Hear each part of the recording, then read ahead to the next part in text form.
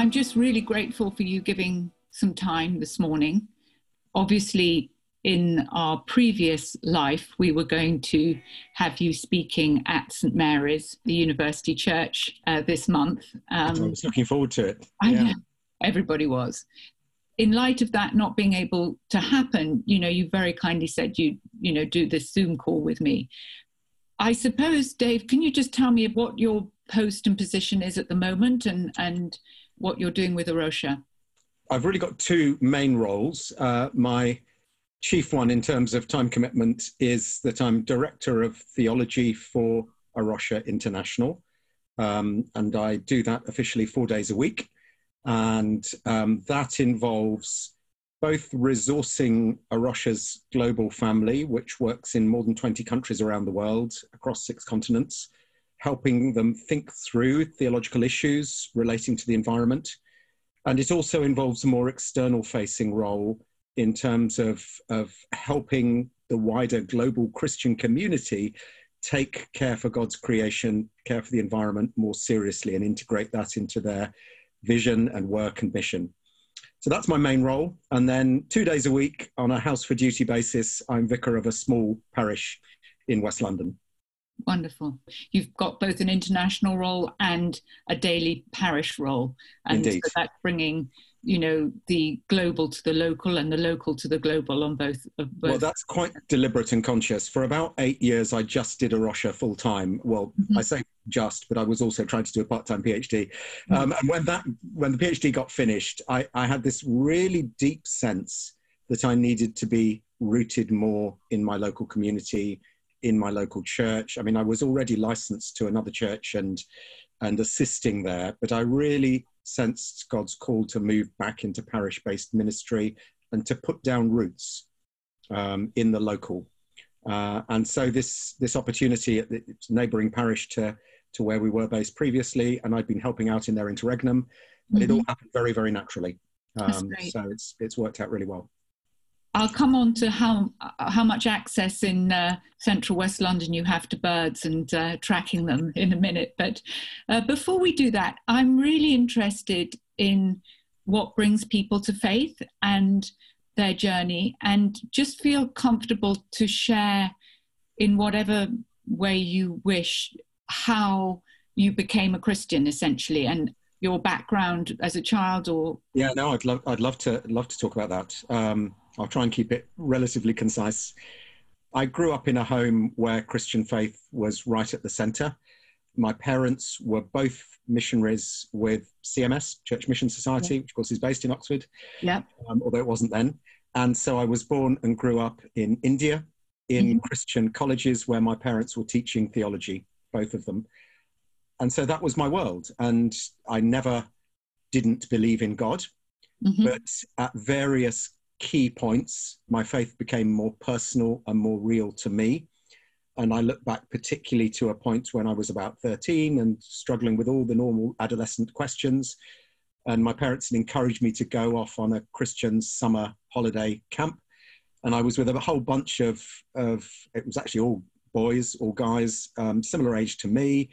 And some of them were really enthusiastic about Christian faith. And we had some very clear talks that kind of explained Christian faith at a level that a 13-year-old could really grasp. And for me, it all clicked together. And I kind of look back at that as the moment where I guess I took my parents' faith really for myself in a conscious way that made it real to me and invited Christ into my life.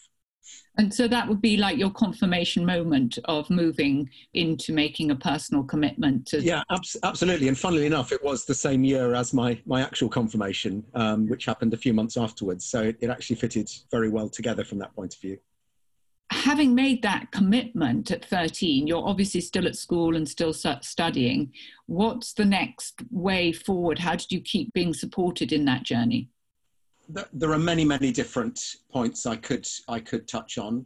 My time at university was important, and I think that was where my faith grew in a number of ways, particularly recognizing that my faith impacted on my attitude to society, politics, economics, environment, all those sorts of issues. I just began to think through some of that. I was very passionate about justice. This was at a time, those who've got very long memories of the Brandt Report and things like that. I went on my first marches as a student, became quite activist, and was really, thrilled to find all the material in the Bible, particularly some of the prophets in the Old Testament, and some of Jesus's teaching that, if you like, integrated the spiritual and the social and political. And for me, that's been really important. So that was another really significant time. And then straight after university, I did a teacher training year after finishing my degree. And I then went and taught in majority Muslim schools in Bradford for several years. And that was a conscious decision. When I left university, I sort of was wrestling with a sense of, where did God want me to go? A question of vocation. I wondered about ordination, but felt I wasn't ready yet. I wondered about some kind of cross-cultural mission work, but again, felt I wasn't really ready yet. And so some wise person said to me, well, do teacher training, because that's a great preparation for anything else, whether or not you might end up as a teacher. What was your subject, Dave? So I did my degree in history and specialized deliberately in modern Asian and African history, particularly on Gandhi and Gandhian politics. And that, my own childhood background in India fed into that. I then did my teacher training in RE. So that was my first academic exposure to comparative religion, although that was something that I'd really been exploring, wrestling with, sort of how Christianity fitted together with the religious experience of people from other traditions and other faiths. And so it was a very deliberate decision to go and teach in somewhere like Bradford, where the first school I was in was kind of 90% Muslim from Pakistani and Bangladeshi backgrounds. And I then worked for nearly 2 years in Bradford's Interfaith Education Centre, which was something that the local education authorities set up to help retrain teachers into teaching in a multi-faith context. And I worked as the Christian member of staff alongside a Muslim, a Hindu, a Sikh, and a Jew. And that was absolutely fantastic. It was a really formative time. It was a stretching time. One of the most exciting things was that my role was to help people see Christianity as a world faith, not just as, if you like, the traditional English religion. So I was involved in helping produce materials to help teachers understand that, the inside of a parish church and Paul's missionary journeys isn't the only thing that RE is about. I contacted some of the mission agencies and others for resources on global Christianity, and did some looking back at it, incredibly amateur videoing and editing with friends to produce resources from Black Pentecostal churches and Serbian Orthodox churches and churches from the Bradford and Leeds area that were from a whole variety of cultural backgrounds, to show people that Christianity wasn't just, if you like, the English religion that a lot of indigenous people assumed it was. That's fascinating, because obviously about 80% of the world has professed a faith. If in certainly your role now, looking at climate change and environmental sustainability across the world, being able to have this platform of experience and exposure has perhaps made you really the perfect person in the perfect place at the moment. Well, maybe. I mean, it's funny because until probably my mid-20s, and certainly until after I was ordained, I assumed that my lifelong specialism, if you like, in ministry would always be interfaith work, and also multicultural church, intentionally culturally diverse, intercultural forms of church. And that was my passion. And I never dreamed for a moment at that stage that I would end up sort of specializing in environmental things. I find this fascinating because I too have a sort of background in interfaith. And in fact, that's where we met. We met in a interfaith environmental conference earlier on this year. We'd met each other before, but in terms of sharing time together. And what seems to me so exciting about what's happening in the world now is that there has not been a sense in which environmental issues and climate change is being boxed into a specific faith or area. And there seems to be an understanding that this is a global collective conversation and call to action, which all people of all faiths and none across the world need to engage with. So what do you think about that? Yes, I couldn't have put it any better myself. I agree with that completely. And if you like, understanding that from within a Christian worldview, from a theological perspective, the first biblical call to care for God's creation is in Genesis 1, of course, where God makes us male and female in God's image and then entrusts us with reflecting that image towards the non-human creation. It's the first call to environmentalism. And it's not given to Christians, it's not given to Jews, it's given to all human beings. And therefore, I think quite rightly, environmentalism, creation care is something that we can share a huge amount with people of all faith traditions and none, because it's our common human calling. It's a vocation on everybody who is a human being.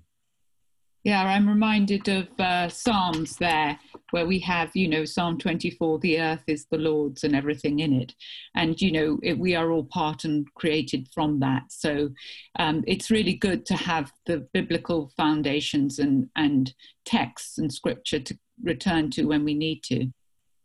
Obviously, the COVID pandemic has also had a global impact. And it's interesting that now, with technology, we can hear stories about people's lives, people who've suffered from the pandemic, have lost their lives, and communities affected by it.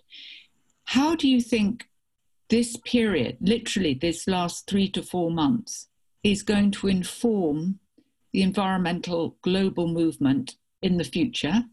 And what do you think people's understanding of the pandemic will have on their understanding of environmental issues moving forward? There's two ways of answering that in a way. There's how I would hope it would change things, how I hope it would inform things, and how it actually might. And the two may be very different, and we don't know yet. What I certainly hope will happen, and I'm a bit disappointed that there hasn't been more of this up front and center in the public discussion, is that the origins of this pandemic lie in our human misuse of nature.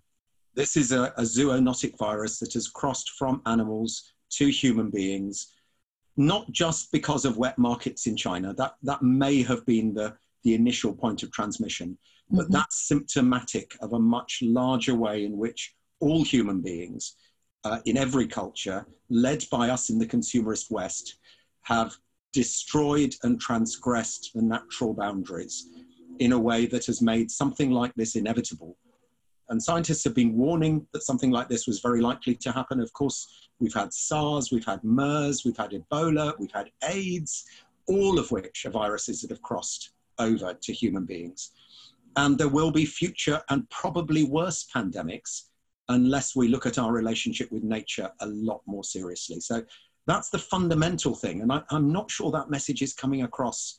We've almost become too myopic. We've been looking so closely at how this has affected us as human beings that we've almost forgotten where this virus has come from, and that actually the fundamental message is about our relationship with nature. And I agree with that entirely. And sorry, in the sense that has our focus on the here and now and, the daily death toll and health issues related to combating the illness and the virus, in a way taken our eye off the underlying cause? And do you feel that there is a call to action for global faith leaders to understand that, in fact, we face an even greater danger if we don't look at this with a more expanded sense of both response and theology? I absolutely agree. And in fact, I'm in active conversation with a whole bunch of people, in fact, with several different groups, who are all saying, how can we get our senior faith leaders, the Archbishop of Canterbury, the Pope, and others, and quite possibly those from other faiths as well, to come up with a statement of moral imperative to our political leaders about the kind of world we rebuild. Because this is an unrivaled opportunity for choices about the kind of future we have. Who do we bail out? Do we bail out fossil fuel companies and airlines?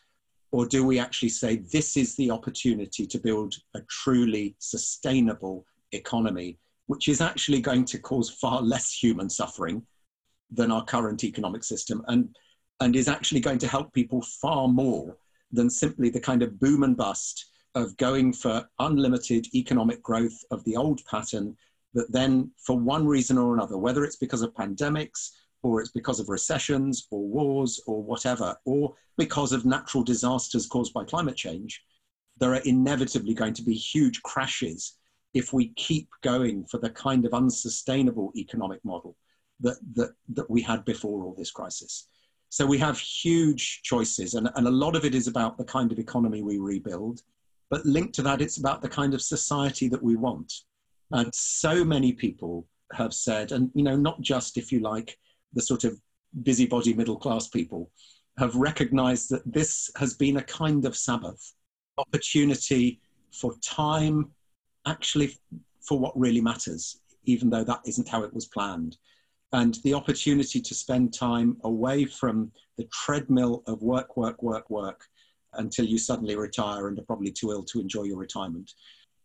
Moving away from the kind of aggressive consumerism, recognizing that relationships in our local communities with the people down our street who we've been clapping with on Thursdays, relationships in our households, relationships even by Zoom with our families and extended families, that all of those things are far more important. There are lots of questions about the kind of society.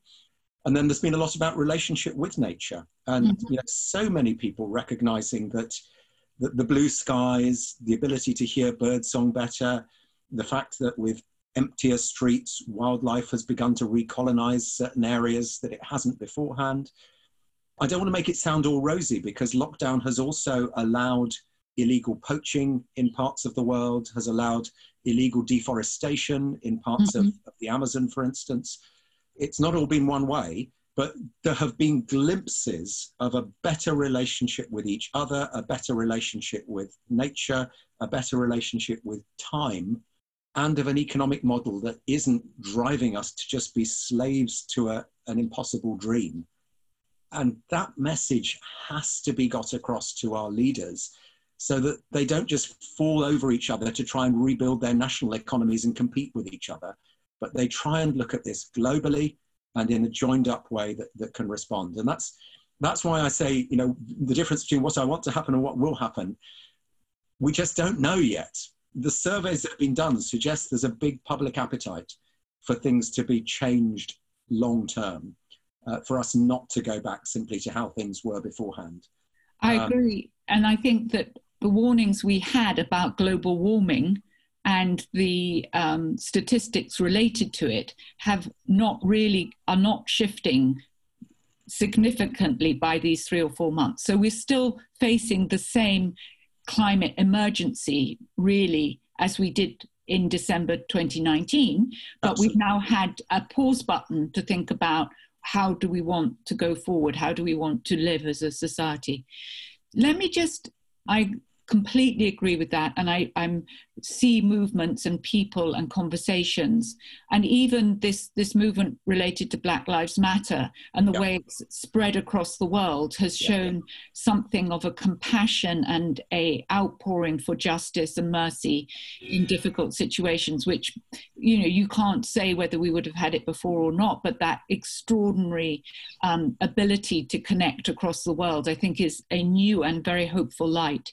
Yeah. But let me just ask you, as we sort of wrap up, I'm sure we could talk for at least an hour and a half, but you talked very beautifully then about perhaps something that is very close to my heart, which is seeing God in nature, and how looking at something very specifically and very closely, you see the glory of creation and have to ponder on it. Now, I know that birds are very close to your heart.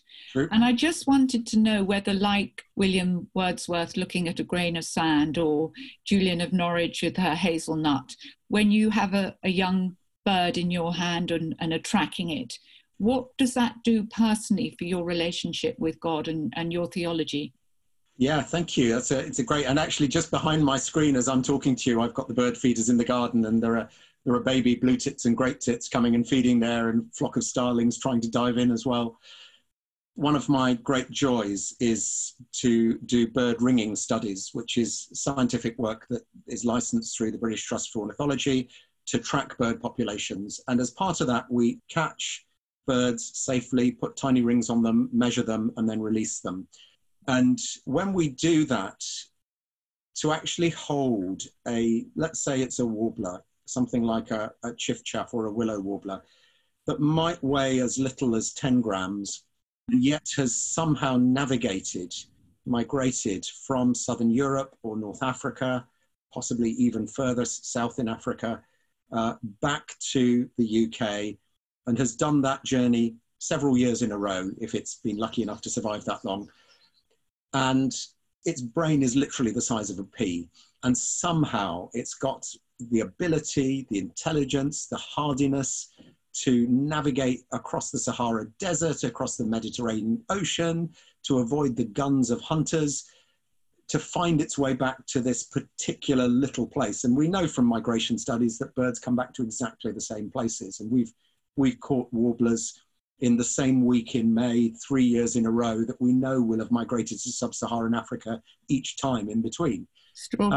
And there's just something miraculous about that. It makes me feel humble. It makes me feel a sense of awe and wonder. It makes me realize just how much bigger than my imagination and perception, and that all that our world's clever scientists yet understand, how much bigger God is. There's so much more we still can learn about nature and about our interdependence and our need to protect it for our own sakes as well as for its sake. If you like, there's something symbolic about holding a little bird in your hand, also about the use and abuse of human power. It's so easy for us to make it inevitable that species like this will decline and eventually even become extinct just by our carelessness and our greed. You know, if I hold that bird in my hand, I could kill it if I wanted, just like that. And yet somehow, and for reasons that we perhaps still struggle to understand, God has entrusted human beings with a very special role. And there's a lot of controversy around the word stewardship, because it can have a sort of managerial sense to it. And maybe guardianship, maybe I quite like to qualify the word steward with the word servant and talk about us as servant stewards, which emphasizes that we are doing this on behalf of God, and we're doing it not for our own benefits, but we're doing it for the benefit of the creatures themselves and to the glory of God. But we have a special role, like it or not, and our decisions affect, for good or for bad, the health of nature around us, the health of other species. And that's a huge responsibility that we carry, as well as a huge privilege. And you would make that a responsibility and a privilege for all people of faith and not across the world? Absolutely. I think it's part of being a human being. Yeah. Absolutely. It's just been, you know, such an incredible pleasure to speak with you this morning. And thank you so much, Dave, for sharing what you have been through and your path to faith. I suppose I've just got one last question. Have there been dark moments for you? Have there been times when your faith has been challenged in a way you didn't expect? And you don't need to be specific. But I don't mind being specific. And the answer is absolutely yes. Probably the darkest moments have been around times of illness and bereavement and suffering. And I can think right back from the first days or first years of our marriage, where we had repeated miscarriages before we were able to have children. And I remember going out for walks, kind of, you know, I would try and help my wife, who was struggling even more than I was through this. Going for walks in the woods, it was in Bristol where we lived at the time, just letting God speak through the wind in the trees and the way that the trees responded to the wind by bending, not breaking. And it was simple things like that that I found God spoke to me through. And much more recently, as many people will know, A Rocha suffered a terrible tragedy in October last year, where 3 of our key leaders died and one other was very, very seriously injured. It was the couple who founded A Rocha in the first place, Peter and Miranda Harris. Peter survived, Miranda died. And Chris Naylor, who led A Rocha for the last 10 years, and his wife Susanna, who'd led the project in the Lebanon with him for many years, and both of them died. That was devastating. It was devastating personally. It's been devastating for us as an organization. You know, how have we made sense of it? Well, in all kinds of different ways. But certainly for me, going for walks in God's creation, arguing, wrestling, walking it through with God is the way that I process those dark times. And it's so often within nature, and seeing the way that nature can be battered and bruised, and yet God renews the earth constantly. You know, after winter comes the spring, after night comes day, and those things can seem trite, but actually there's something very profound in those things, and that God does bring renewal even through the darkest times. And one of the images that came to me after that tragedy in October was the phrase, the harrowing of hell. Harrowing it's an old Norse word, I think, that's found its way into the English language for ploughing. And it's about the violent digging up of the soil using a plough, but in order that new life might come. And that's what it felt like in, you know, deep in my psyche. I'd had this harsh metal plough dragged through my emotions and others as well, many others too. And yet somehow from this destruction and from this pain, God was going to bring something new, and something fruitful was going to be able to grow from that. And we're seeing just little signs of that in the A Rocha family around the world, even during this time. I'm really touched that you did share that. And I think it's a really profound insight, because a lot of people say, oh, I can't be a Christian because something terrible happened and God wasn't there for me, and therefore where is he? And this sense that what happened on the cross has no relevance to our own suffering but faith journey. That's such an important insight. And when you were speaking, I was just thinking about Celtic spirituality and the Celts, in the way that they were so close to the earth and nature in their way of exploring how they get closer to God and creation. I don't know whether you agree with that or have any sense in which there's a possibility that we could, in this new vision and this new world, bring people closer to a spirituality that is based around nature and the environment in a wider sense. I would love to see that. And funnily enough, even in our little parish here in West London, as we've been discussing what kind of church we will be able to return to, and the fact we're very unlikely to be able to have services with everyone together in a building for a very long time to come. But we've started talking about open air worship and outdoor services where we can have more social distancing, but also we can connect with God in creation. As long as we make it in a safe place and have nice chairs and things, then even some of our more elderly members can come and join us. And it's very interesting because that's touched, you know, a lot of people who've loved spending a bit more time in nature as part of their permitted exercise during lockdown are now beginning to connect that to their faith in little ways. And actually the idea of worshiping God outdoors and in nature just seems a perfect way of moving forward in this crisis. It reminds me of when I was a child, I used to cycle across Hyde Park to go and listen to Lord Donald Soper. He gathered crowds and he was an apologetic, and he had an amazing impact in being out in the open air, preaching and engaging and drawing people in. So on that note, let's hope there are new forms of ministry that we can engage in. And also thank you so much for the work that you're doing as a theologian in this field, and for bringing eco-theology really to the forefront of hopefully not only our Christian leaders, but world leaders for how we can change things for the better.